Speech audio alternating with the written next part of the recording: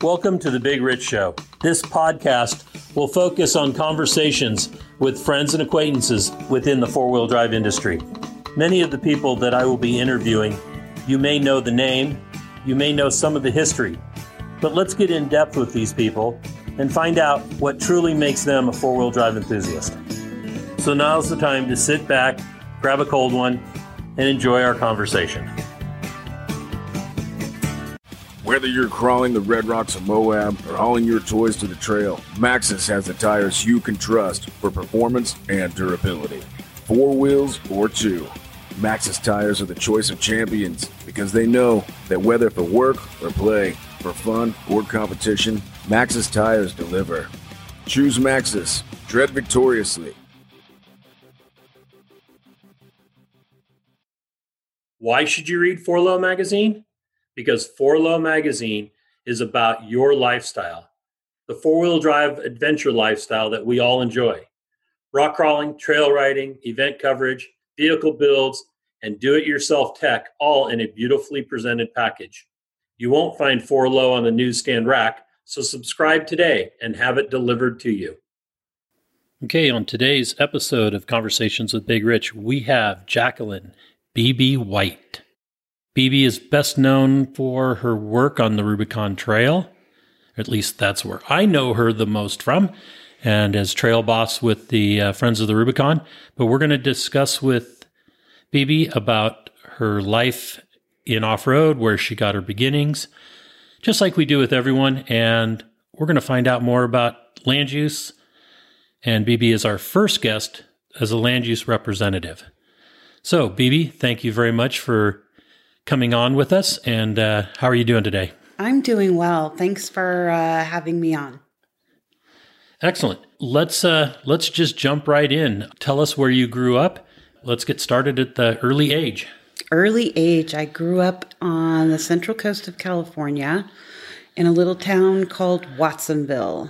And my father had an automotive shop, and he also built sprint cars and super modifieds for the local track. And a lot of that expanded into, a Central Coast series and whatnot. And so I kind of grew up around race cars. My entire life was around race cars, and it was a lot of fun. And from there, I moved out of the area, ended up eventually, if you want to fast forward 30 years, I ended up in Rocklin, California, and was basically looking around to replace my 80 series Land Cruiser because it was 10 years old and it was starting to have issues, and wound up at a Hummer dealership after I had tried just about every other Toyota, Nissan. I test drove everything, Land Rover, all of it, and ended up at the Hummer dealership and fell in love with the H3. So I put in my order, and when it was time to come and pick it up, I sat in there with the dealership representative, and they were showing me all the buttons and everything, and I just thought, oh my gosh, I need to figure out how to use these. So I went home and had never even been involved in forums or didn't even know they existed. And so I Google searched four-wheel drive training and found the Esprit de Four Club in Hollister, who was setting up their four-wheel drive training for September. So I was like, okay, great, I'll go to that. And in the meantime, I found forums, I found very little information about the H3. So the first forum that I found was one called Alcova. Went onto that forum and got harassed a lot by the H2 people. And I finally kind of learned how forums worked and what the lingo was and who trolls were and all those fun things. And when I got to go to my first four-wheel drive training, it just so happened there was another H3 owner there, and he became my best wheelin' bud and my first wheelin' bud. And so we ended up going to Hollister Hills once a month just to learn and learn and learn. And at the first Esprit de Four course, I was going up. They were taking me up Bishop Gulch, and it looked really scary because it was a huge crevasse with giant mounds in it. And I was watching the people in front of me, and he was setting people up so that their whole front end would just be off the ground. And I was really kind of scared until I got up there and he did it with me. And I had the most incredible adrenaline rush. I just said, okay, I got to do this again. And I went around to the back of the line to go through the gulch again. And he said, no, Miss Hummer, you can't, only one turn per vehicle. And I said, no, I have to do it again. And so we did it again. And at that point, I was hooked. So we were there every month, and we started collecting H3 people and H2 people every time we would go via the forums. And then we decided to try our hand at Moab. So we all ran out to Moab and had the most incredible time. Our H3s were totally stock. I think I had already put 35-inch mutters on mine. And it was just a blast. And so then we started going out 2 or 3 times a year for like the next, now 15 years. So did you tell me what year that was when you got the Hummer? 2005. 2005. Okay. Yeah. Also on the Elkova forum, this guy came on who was from Pirate 4x4, who was, supposedly the biggest, baddest, meanest place to go if you were a 4-wheel drive person. And his name was Cranky Steve. And Cranky Steve is Steve Hirsch from Placerville. And he kind of took me under his wing because I was out there doing so much with my H3 and I was local. So he invited me out to Prairie City. And from there, we got to know each other really well. And he took me through some of the courses, and they had a lot of laughs at my expense in my H3 because I got stuck on the little Rubicon run and things like that. It was absolutely a blast. And so I started getting to know local people. And at that point, he told me all about the Rubicon and said, you have to become someone who is, he taught me about land use and about everything that was going on. And so I actually signed up in Pirate in, I think, June of 2000 or July 2006, and basically watched a lot because there were some really mean people on that board and I was just kind of scared. But I pretty much hung out in the Rubicon section, and Steve was very instrumental in my beginnings in land use. He taught me a lot about pack it in, pack it out, leave no trace, all of those things that were really important if you were going to be a responsible wheeler. So after I learned a lot about that, I decided, I've done 5 or 6 trips to Moab. I've done the Slick Rock Trail. I've done Deer Valley. I've done a bunch of other local trails except for the Rubicon and Fordyce. So I asked the guys at Rock and Roll 4x4, who was the local club that I had gotten to know, if they would take us out. They hemmed and hawed a little bit, but then they finally said, yeah, sure, we'll take you out. So we were initially planning on going the Rubicon for the first time. I want to say it was July 2006.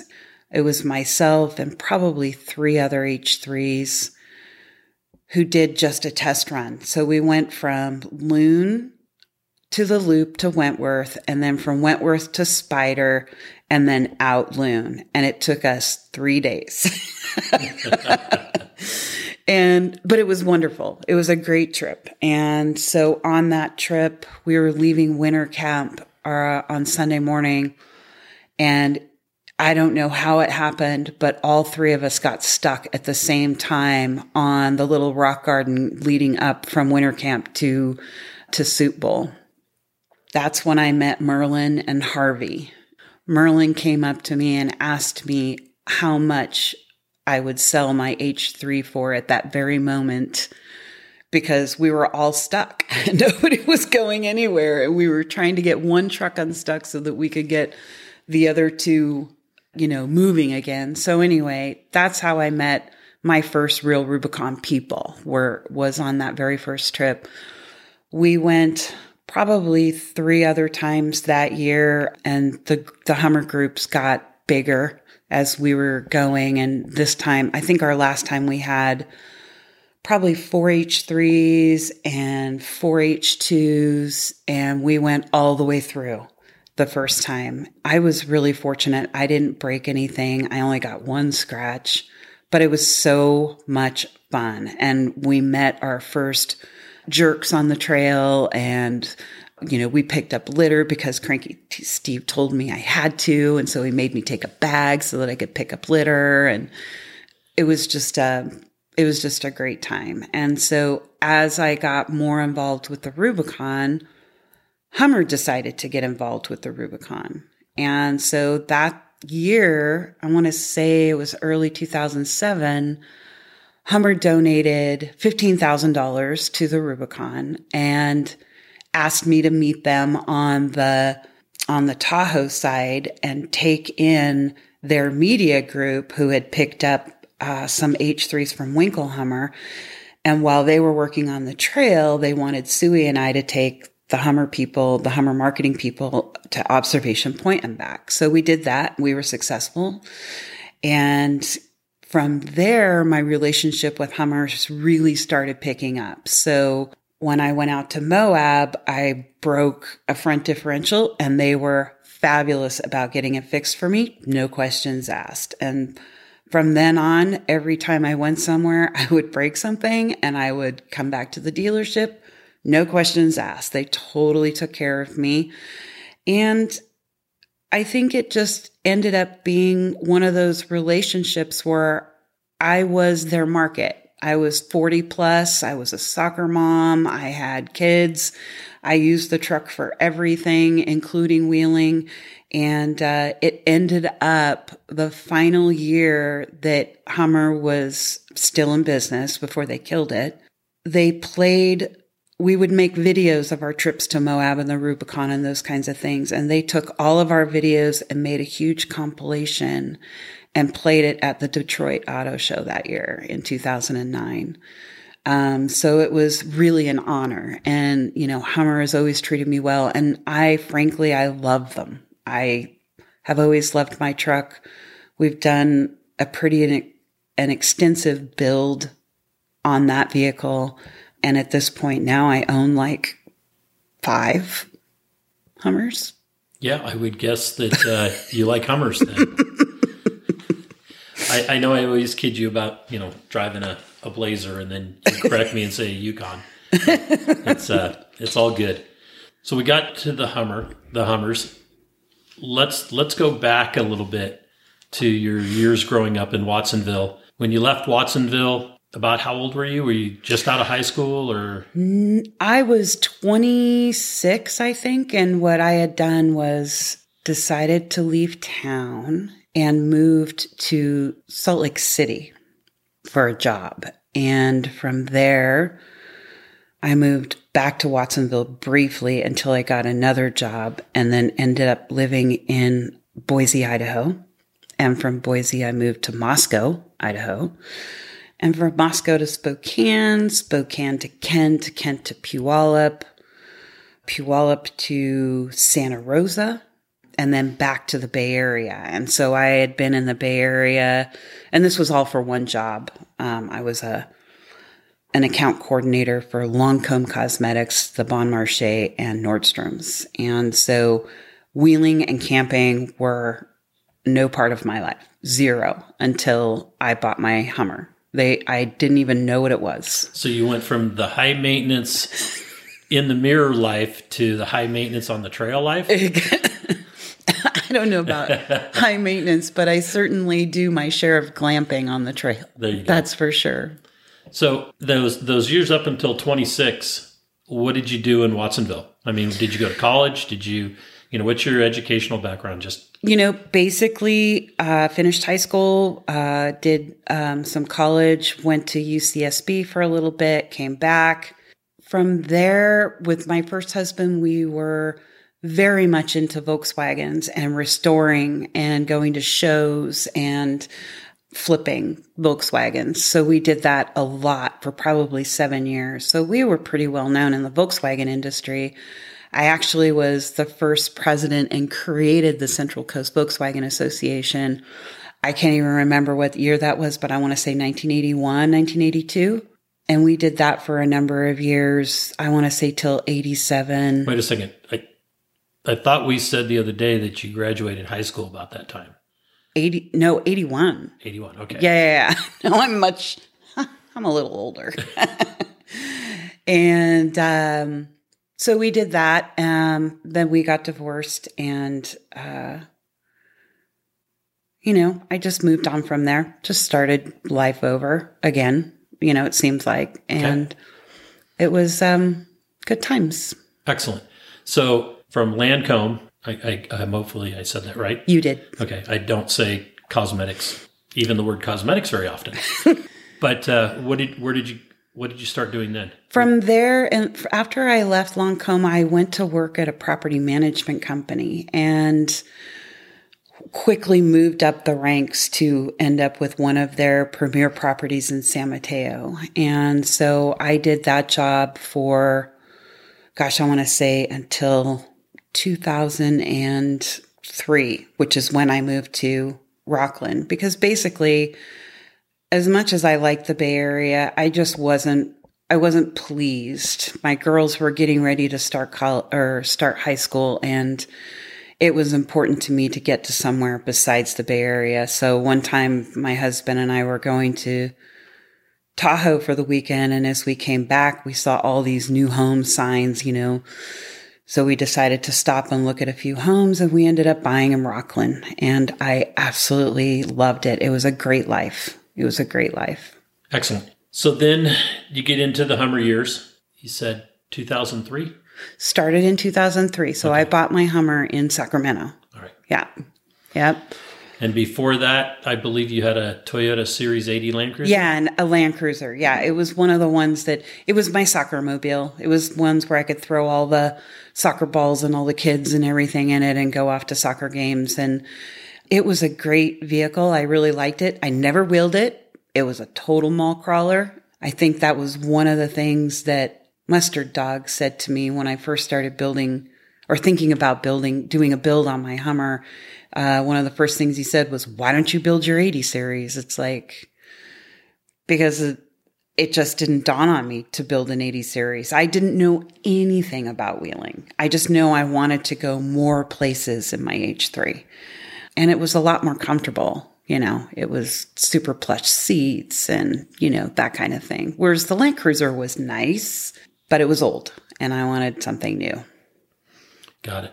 Well, let's talk about your H3 and the build that you did on it, that you guys have done on it, and where it's gone from being a stock rig, a stock comfortable rig to now what? So I started getting more involved with the Rubicon and was doing incident commander jobs there, but I just wasn't comfortable getting my truck in much past Wentworth Springs, and the bowl was not my favorite. So I decided I needed to, in order to be more effective in being on the Rubicon and going in further and not hitching rides all the time, then I needed to build my truck so that I could make it in easily. I started talking to so many people. And I'll never forget, I finally kind of, in my mind, after doing a lot of research, I had two options. And one option was to build a long travel IFS that's a little bit beefier. No one was doing it. And then all of a sudden, Shannon Campbell did it. And I'm like, I know it can be done. So I didn't want a $40,000 front end. So I had to try and figure out how to do it with parts that I could buy at Napa. As I did more and more research, I also looked at the twin traction beam system. And so I drew up two options. One was a TTB option, and the other was an IFS option using the H2 925, American Axle 925 differential, which with H2 shafts and custom uppers and lowers. I was still just trying to figure out what I was going to do with the knuckles. And I decided I was just going to keep the stock knuckles. Then I figured out how I could do it with a TTB, having to use all Ford front parts. So I would have to go to Ford Knuckles, Ford everything. And that was creating a problem because then my wheels wouldn't match for the rear because I'd have to go to 8-lug in the front and I'd have 6-lug in the back. So now I was going to have to change my 6-lug rear axle. And so I just drew up 2 very crude rudimentary drawings and sent them to Billa Vista. And he came back to me and said, "What are you trying to do?" And I said, "I'm trying to create a bulletproof IFS for the Rubicon." And he said, "Well, either one of those will work." He goes, "What do you want to do?" And he started talking way over my head. And I realized at that point that I had not done anywhere near enough research. So I thanked him and I went back in and I started doing more research. Well, once I got all of my parts together that I thought would work, then I had to find someone to build it because I hadn't met Rick yet. So it got shelved because I just didn't know anyone who could build it for me. Then when I did meet Rick and started talking to him about it, he kind of just thought I was maybe a little crazy for wanting to go that far. But then he kind of, as I explained it more and, we started noodling it and figuring out what parts we could use, he decided it was probably maybe an idea. Then I met Jeff at MFS and we met up on the Rubicon and we got to know each other and we liked each other and we had fun together and we partied and we did all those things. And then I finally approached him with my idea and he said, "Are you fucking kidding me?" And I was like, "Nope, not kidding." So it took him about 6 months of me working on him for him to finally say, "All right, we'll try it." So he decided to take it on and it took us probably about 5 months to build on weekends. And we spent every weekend at the MFS shop building it. The thread that was on Pirate, the build thread that I did on Pirate was very active. And we posted lots of pictures and did it lots of ways. We started by building a drop basket because the truck definitely needed to be lifted. And then we started by taking a Dodge 44, cutting off the axle tubes, adding some Dutchman retainers, and then built stub shafts for it. And Dean built the stub shafts for me. And then we figured we would use the H2 or whatever they call the 1-ton half shafts, the GM 1-ton half shafts. And they just happened to fit through the knuckles, the stock knuckles. So we got super lucky.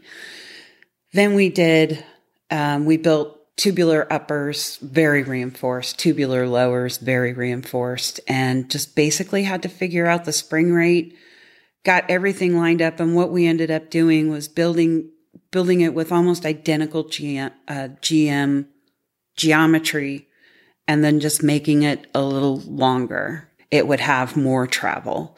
We ended up with 11 inches of travel, but that's my limited travel. We have straps on it and probably could go 12 to 13, but we're leaving it at 11. It is solid. It is, I broke one half shaft in the 15 years that I've owned it. And I earned that one because I was in a little bit of a rush. I had it turned hard driver and I was trying to climb something really steep and it just popped. But luckily because we're using the H2 or the GM bolt-on version of the half shafts, they're easy to change. Very easy to change, and they're $100 part. So I was really happy with that. And so we started that on 38s was the first build, and now we've gone to 40s.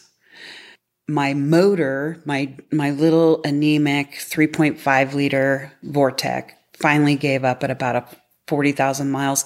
It didn't really give up. I was just losing compression in 1 and 5. And so we ended up putting in a 6 liter. And I think we were the second or third H3 owner to drop a 6 liter in there. And we picked that up from Kevin at PackFab. And he, we dropped it in there. It took a while. There was a lot of wiring issues to work through. There were computer issues to work through. There were transmission issues to work through, getting everything to talk to each other. And once we got that done is when we did the 40s. And then we've now upgraded the rear axle to a H2 semi-float, 14-bolt semi-float. And that feels so solid. And now the whole truck is basically wider than it's ever been, but the Ackerman angle has been adjusted now. It's perfect on the street. Everything has been pushed forward. Like the front axle has been pushed forward. The rear axle's been pushed back. It just feels beautiful on the trail. It feels amazing in the desert. I'm really, really pleased with this build. I don't see myself doing anything else to it unless I get so sick of the IFS that I rip it out and put a straight axle under it. But we'll see. That could be a while. So do you still have the AC and everything working on it? Oh yeah. Okay. Absolute massive heated seats, and yeah, it's great for everything. Giant sunroof. It's great. I hate sunroofs. I know you do. So let's talk then about those Pirate and the Rubicon and how you got involved with Friends of the Rubicon. So Friends of the Rubicon was one of those things that, Steve Hirsch was telling me it's my duty to be a good Rubiconer. So I would started going to work parties and had a great time. And then they asked me to be an incident commander to lead a work party. Well, actually, let me back up. I started out as chow boss because everyone knew I could cook. So as chow boss, I would get out there and design menus and feed, anywhere from 60 to 100 people who would come out on these work parties. And I was having a great time doing that. And then Dennis Mayer, God rest his soul, was one of the leaders in the Friends of the Rubicon groups. And he asked me to start being an IC. He and Del Albright kind of corralled me and said, hey, why don't you try doing this? So I started to lead work parties, and I think I led like 3 one year and 4 the next year. And then Dennis decided that I should be trail boss. And Del was definitely wanting to step back, because it's a huge job. I mean, you don't really see all of the stuff that goes on behind the scenes, but I can tell you after Del decided to step back and asked myself and Todd Ockert to be co-trail boss so it wouldn't overwhelm us the first year we were doing it. And the next year, I was voted in and then voted in again the following year. So my last year as trail boss was August of 2010. In between that time, I was seriously taken aback with the amount of work that there was. I literally worked from 6 to 10 every night after my day job was done, just organizing and gathering information and learning. It seemed like we were up against so many issues during that time. We had the cleanup and abatement order to deal with. We had trail alignment projects to deal with. We had OHMVR doing their geographical study to help identify problem areas on the trail. And I think as much as I was involved in all of that, it really wore on me because I was looking at it from the standpoint that this is all so unnecessary. We know where the problem spots are on the trail. We know what the issues are.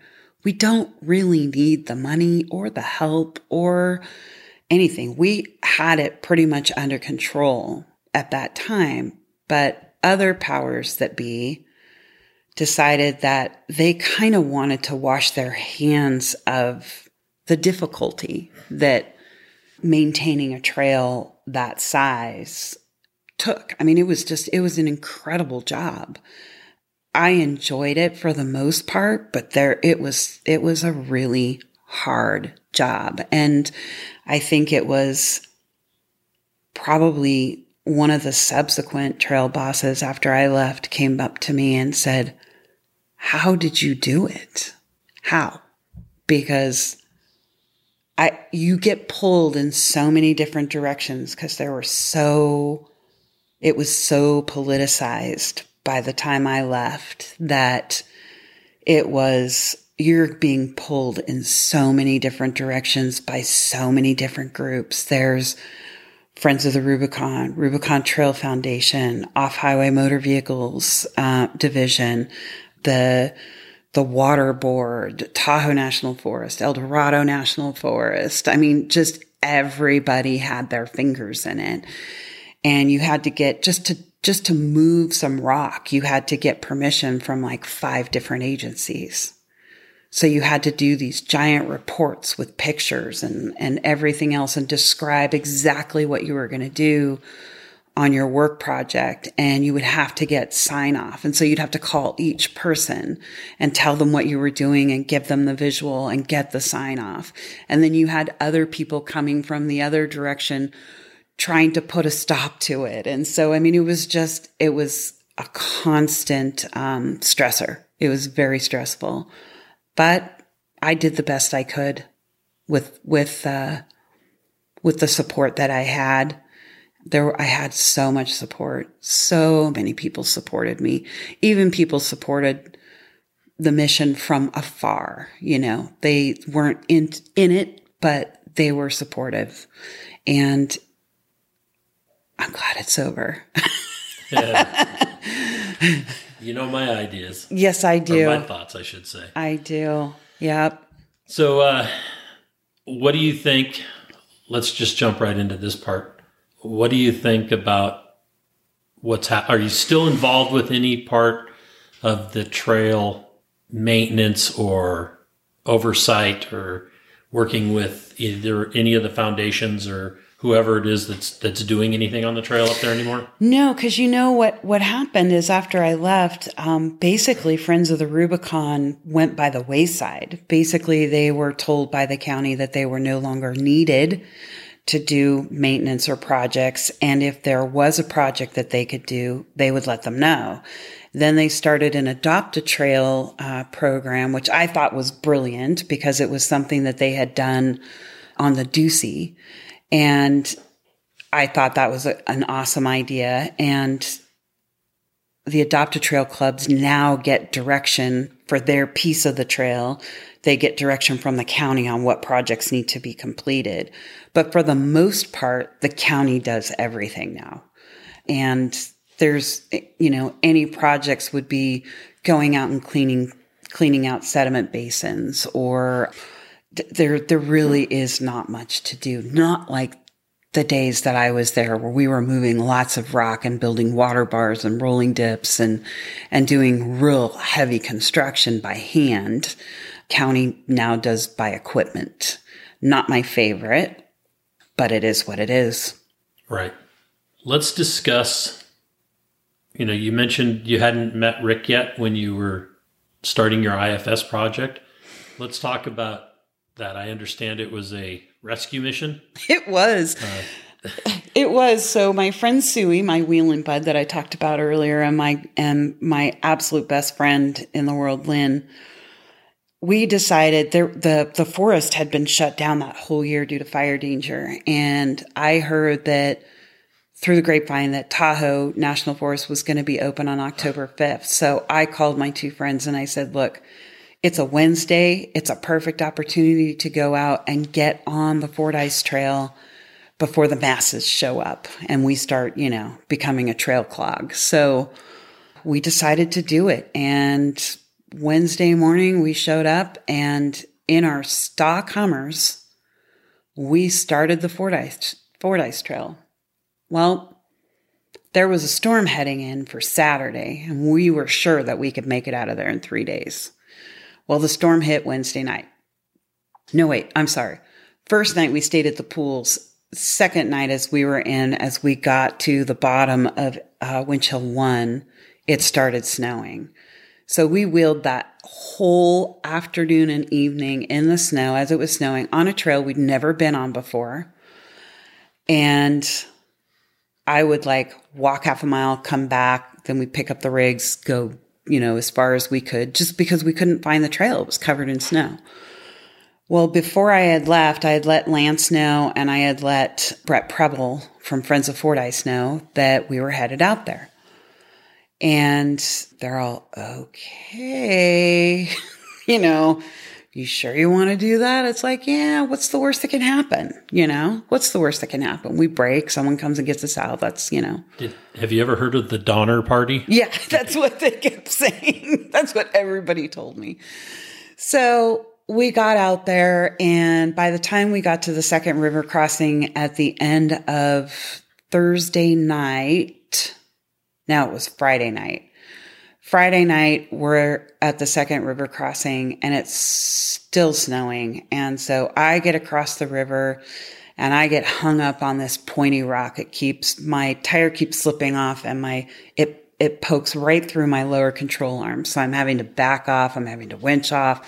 I can't make any forward progress. I'm winching from a tree all the way up in front of me. We decide it's 1:00 in the morning. I was by myself trying to do all this because they were on the other side of the river, and we decided to just sleep there. So the next morning I wake up, I've got a crack all the way across my windshield.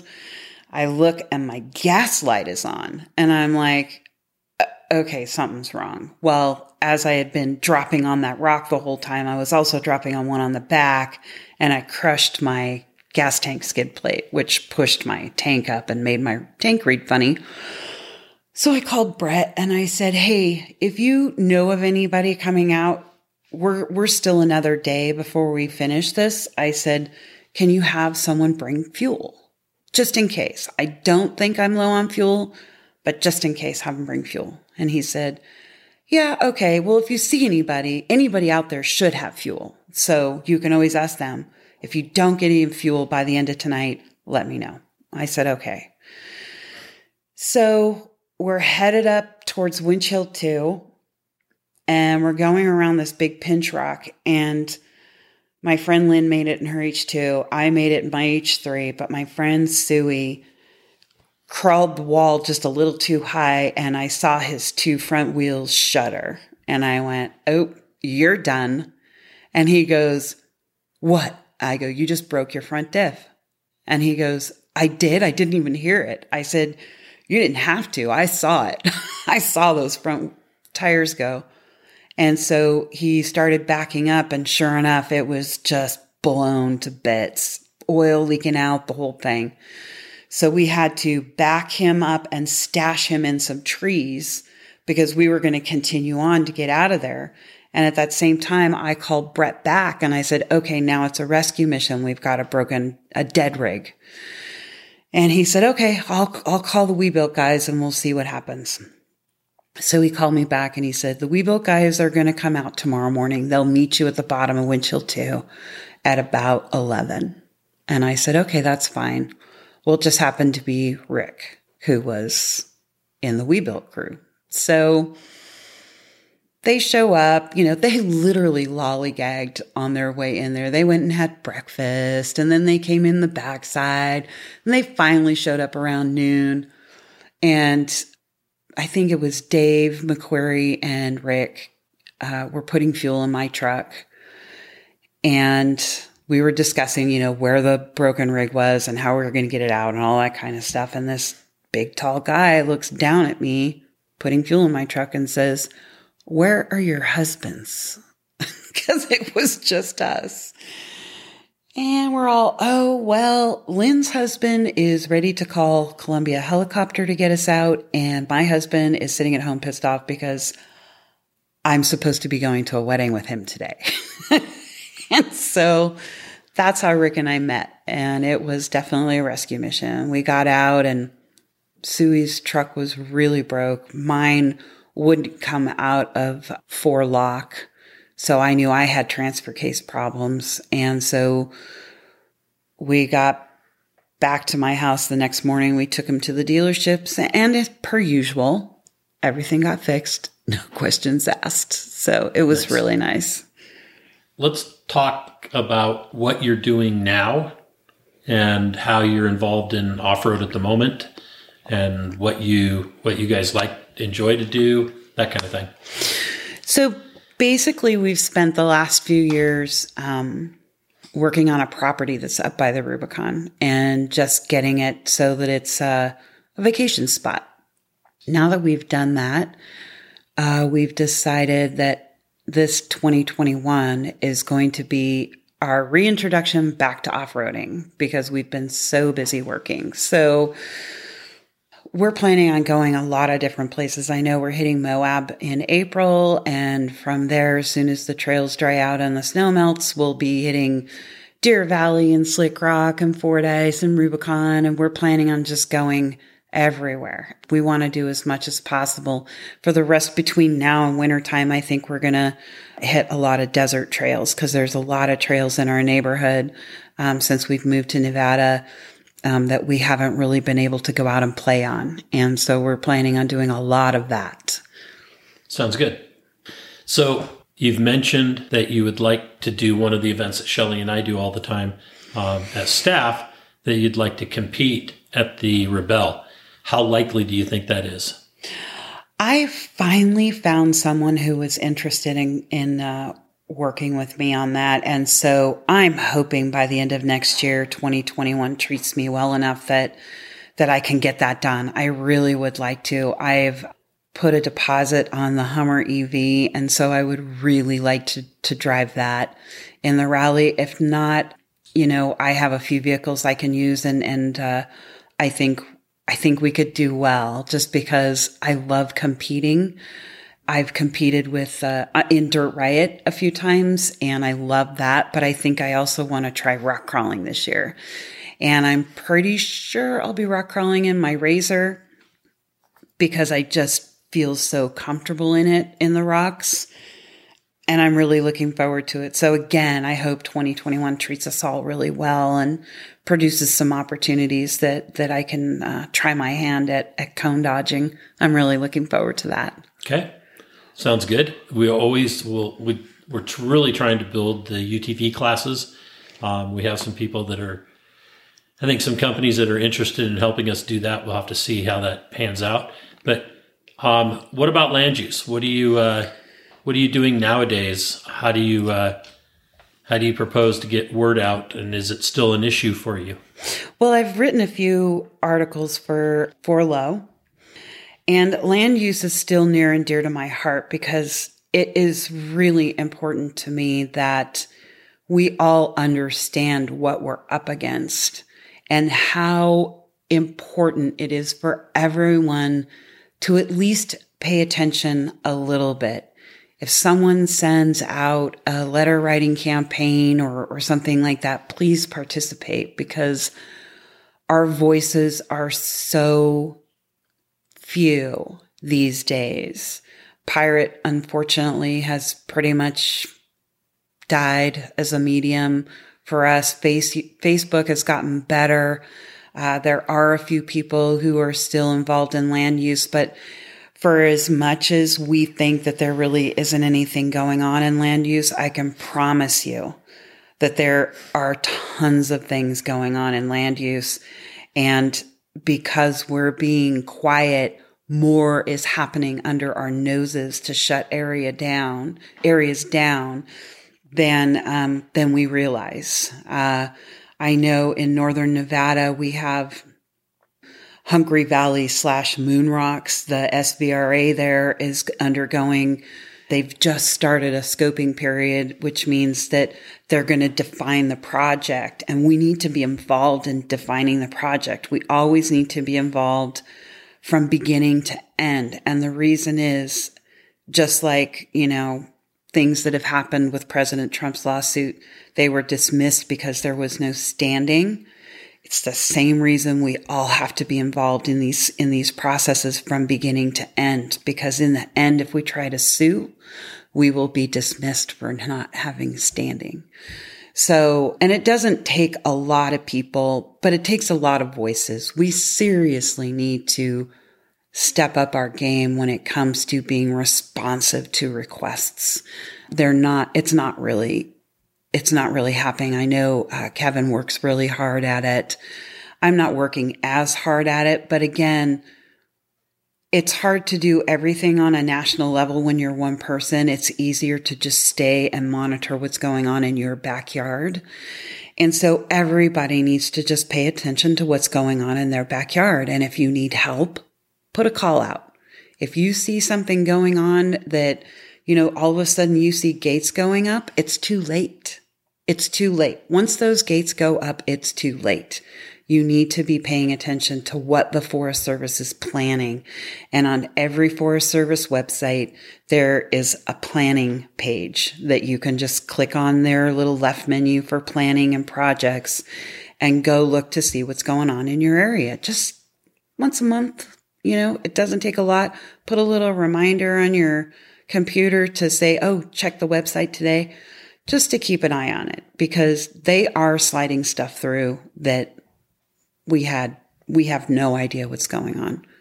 And I would imagine it's only going to get worse going into 2021 with the new administration and the leanings that we know that administration will bring with them.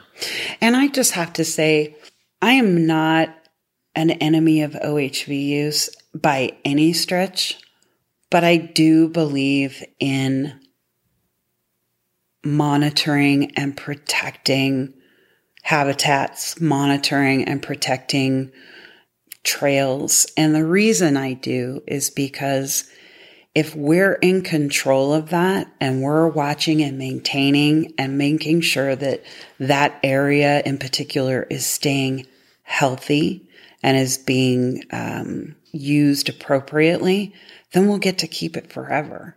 See, if you don't believe that that we affect the environment, then you're part of my problem. What I'd like people to know is that there's a balance and we are a part of that balance. And so we need to be conscientious of how we're affecting the nature balance around us.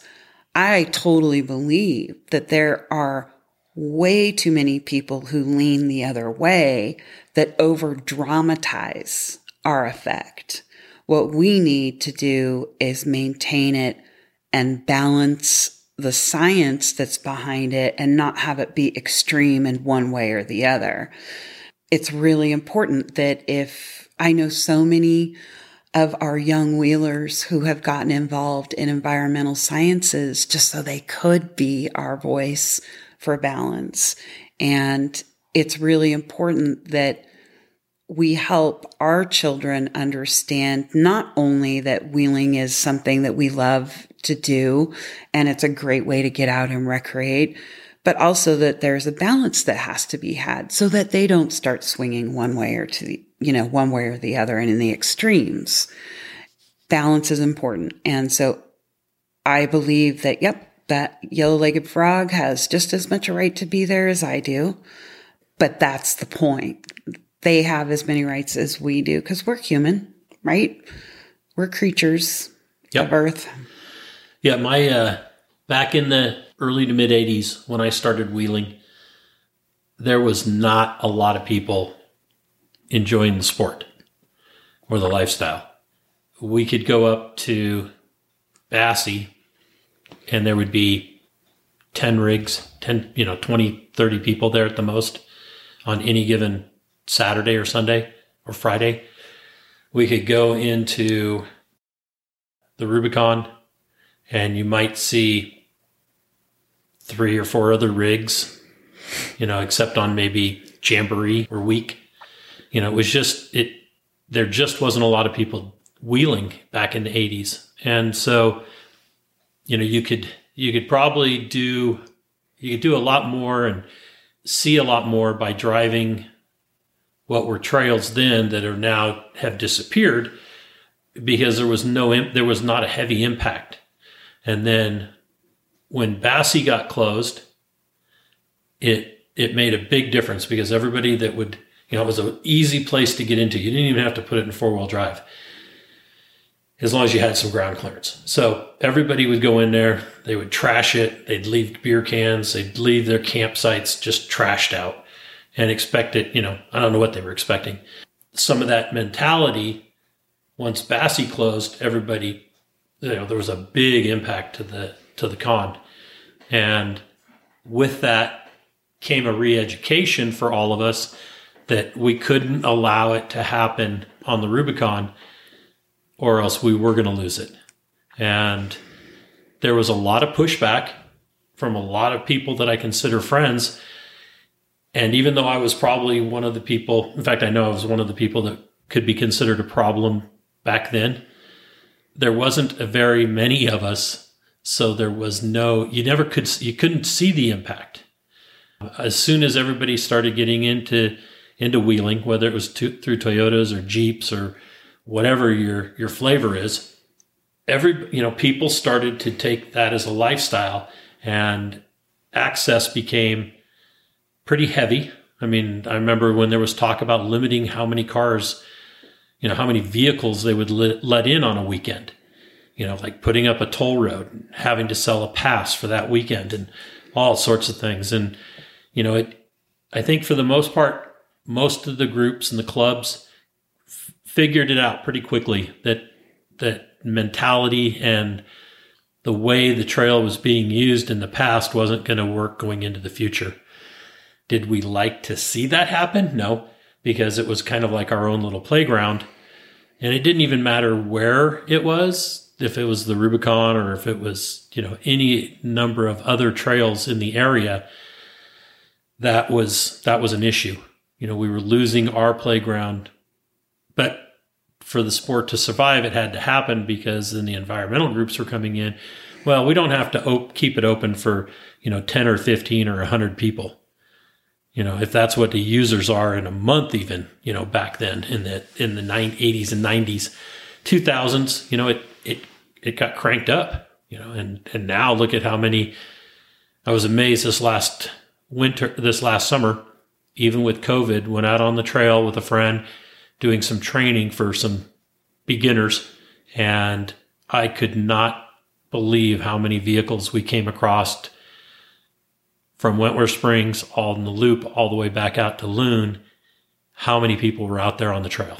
I mean, it literally looked like Sunrise Mall the day before Christmas or on Black Friday trying to buy gifts. It was just crazy how many people are out there. So the re-education of ourselves is something that we have to carry forward going into the new generation of wheelers that absolutely do not know what we did in the past.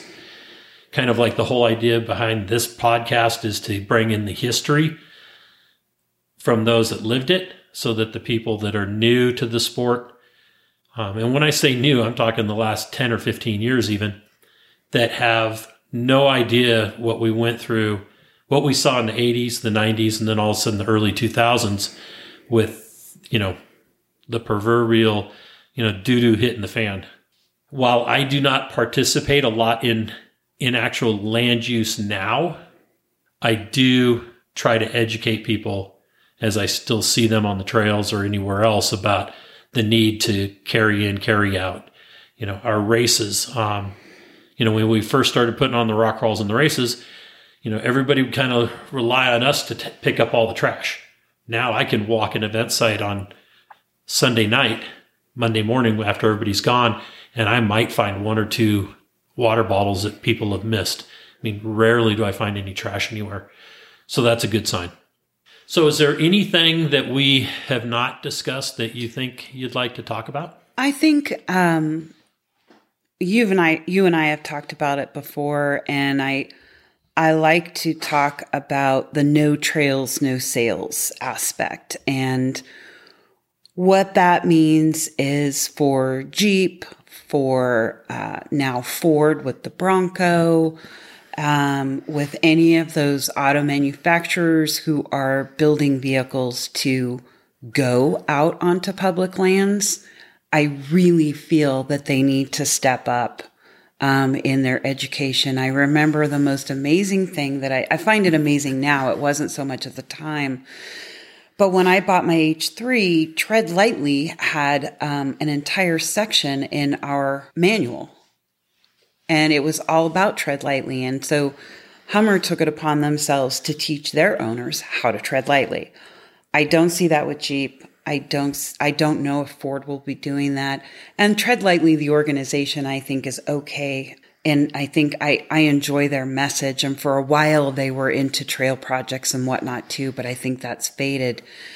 But it's really important to me that Polaris and Can-Am and Ford and Jeep and Toyota and all of those manufacturers really take this land use thing seriously, because it's really important. And I know they have their own lobbyists in Washington, D.C., and I would really like to see those lobbyists start paying attention to some of the omnibus bills and the lands bills and some of those things that really affect the sport, and start taking on some of our causes. You don't have to ask me. You don't have to ask anyone, but there are people like the Motorcycle Industry Council and the ARRA that are in Washington, D.C. I would like to see them start working together to help put the kibosh on some of these bills that are seriously affecting our sport. You know, Johnson Valley, those guys have done such an amazing job working with the BLM. You have over the years in so many different locations worked well with the BLM and the Forest Service. I don't know if you've ever had to use Forest Service, but maybe on occasion. These people need to understand that we're paying attention, because if we're not, they will just do whatever they want. And I understand that they have jobs to do, but we need to take it seriously. We do. Yeah, I was told by a BLM representative one time that it's harder for them to say no and more work for them to say no. This was happening with a permitting process than for them to say, yes, let's go ahead and do the project. And I had to call them out on that right away, because that was just total bogus. But if they're not, I mean, the whole idea of land closures or road closures like they've done in El Dorado County Forest and other forests is that it's not necessarily that they don't have the revenue to patrol the area, because if they leave it open, it'll be patrolled by the individual users that are using it, whether it's hunters or, you know, prospectors or just people out enjoying the scenery. It'll keep the crime and bad things from happening out there. Once you close something, then the only people that are going to do it are the ones that don't care about the gate. The criminals. Right. They're going to find their way in there, you know, and so the people are going to be, you know, doing illegal activities because they know nobody's going to wander upon them. You know, not even Forest Service themselves or BLM. If an area is closed, they're thinking, you know, hey, nobody's going in there. And that's totally not legit. So I agree. Hopefully we can keep what we've been able to get over the last 4 years back open. We can keep those. I have a feeling we're going to see a lot of things turned back over again, and then it'll be a fight the next time there's a change of administration. But we'll see. And you know, when your interview with Bill Howell, he started talking about his first land use experience, and I was just so amazed at how many people, even back then, thought it was advisable to cooperate. And I'm here to say, Phil was right. Don't do it. Exactly. You know, there's so many angles. You know, one of my biggest things was, you know, if you start to give concessions and say, well, if you don't do this, we'll do this, or we'll give up this if we can have this. That's not how the environmental groups do it. No, they're all or nothing. Yeah, they're just like, no, it's going to be our way or we're going to sue. Right. And I could never understand why, you know, just the threat of suit gets things closed down. Well, just the threat of closing it should bring lawsuits so that they don't. And I could never understand why that wasn't an active role for land use to take. Because we know that there are attorneys in our crowd. Correct. And in our community. And I'm not calling them out or anything, but yeah, where have they been? because we could really use your help. The Equal Access to Justice Act is what created the Sierra Club monster, the CBD monster, the all of the other old broads for wilderness, all of those. Old broads for wilderness. Yeah, no, they really exist. SUA and all of them. That's what created it, is that they became money-making machines. They would sue, and if they won, then they would be able to get all their attorney's fees covered. And so it literally became a money-making machine. They would throw out 300 protests for, or requests for a review on, 300 different species. And because the BLM and the Forest Service didn't have the manpower to review and provide feedback on those endangered species, they would literally have to list them. And so a lot of our endangered species are truly not endangered species. And we've been learning that over time. But it's just not fair. It's not right. It's dirty pool. And I don't want to have to play it. So if you see me send something out that says repeal Equal Access to Justice Act, please sign it. Because that's really what's created that monster. That's really what put us behind the 8 ball. Land management, water, wildlife, air quality, water quality, all of those things are what we are purported to be affecting as off-roaders. And I can promise you we're not affecting any of those things. No, it's like the Water Quality Board, California Water Quality Board, or whoever they were that made all the water bars go in because of all the silt that was making its way into the rivers and the oils and everything else. That's such crap, because more shit comes off of the freeways and highways that gets into the delta or gets into the rivers and ends up in the sea and everything else than anything what a group of off-roaders can do on the Rubicon or Fordyce, or put all the trails together. None of them have minimal, the effect. Yeah. And minimal compared to what people driving over the causeway. Yeah, exactly. And so even like the Truckee River is a 303D listed water body, which means it's toxic. And all of it comes off of Interstate 80.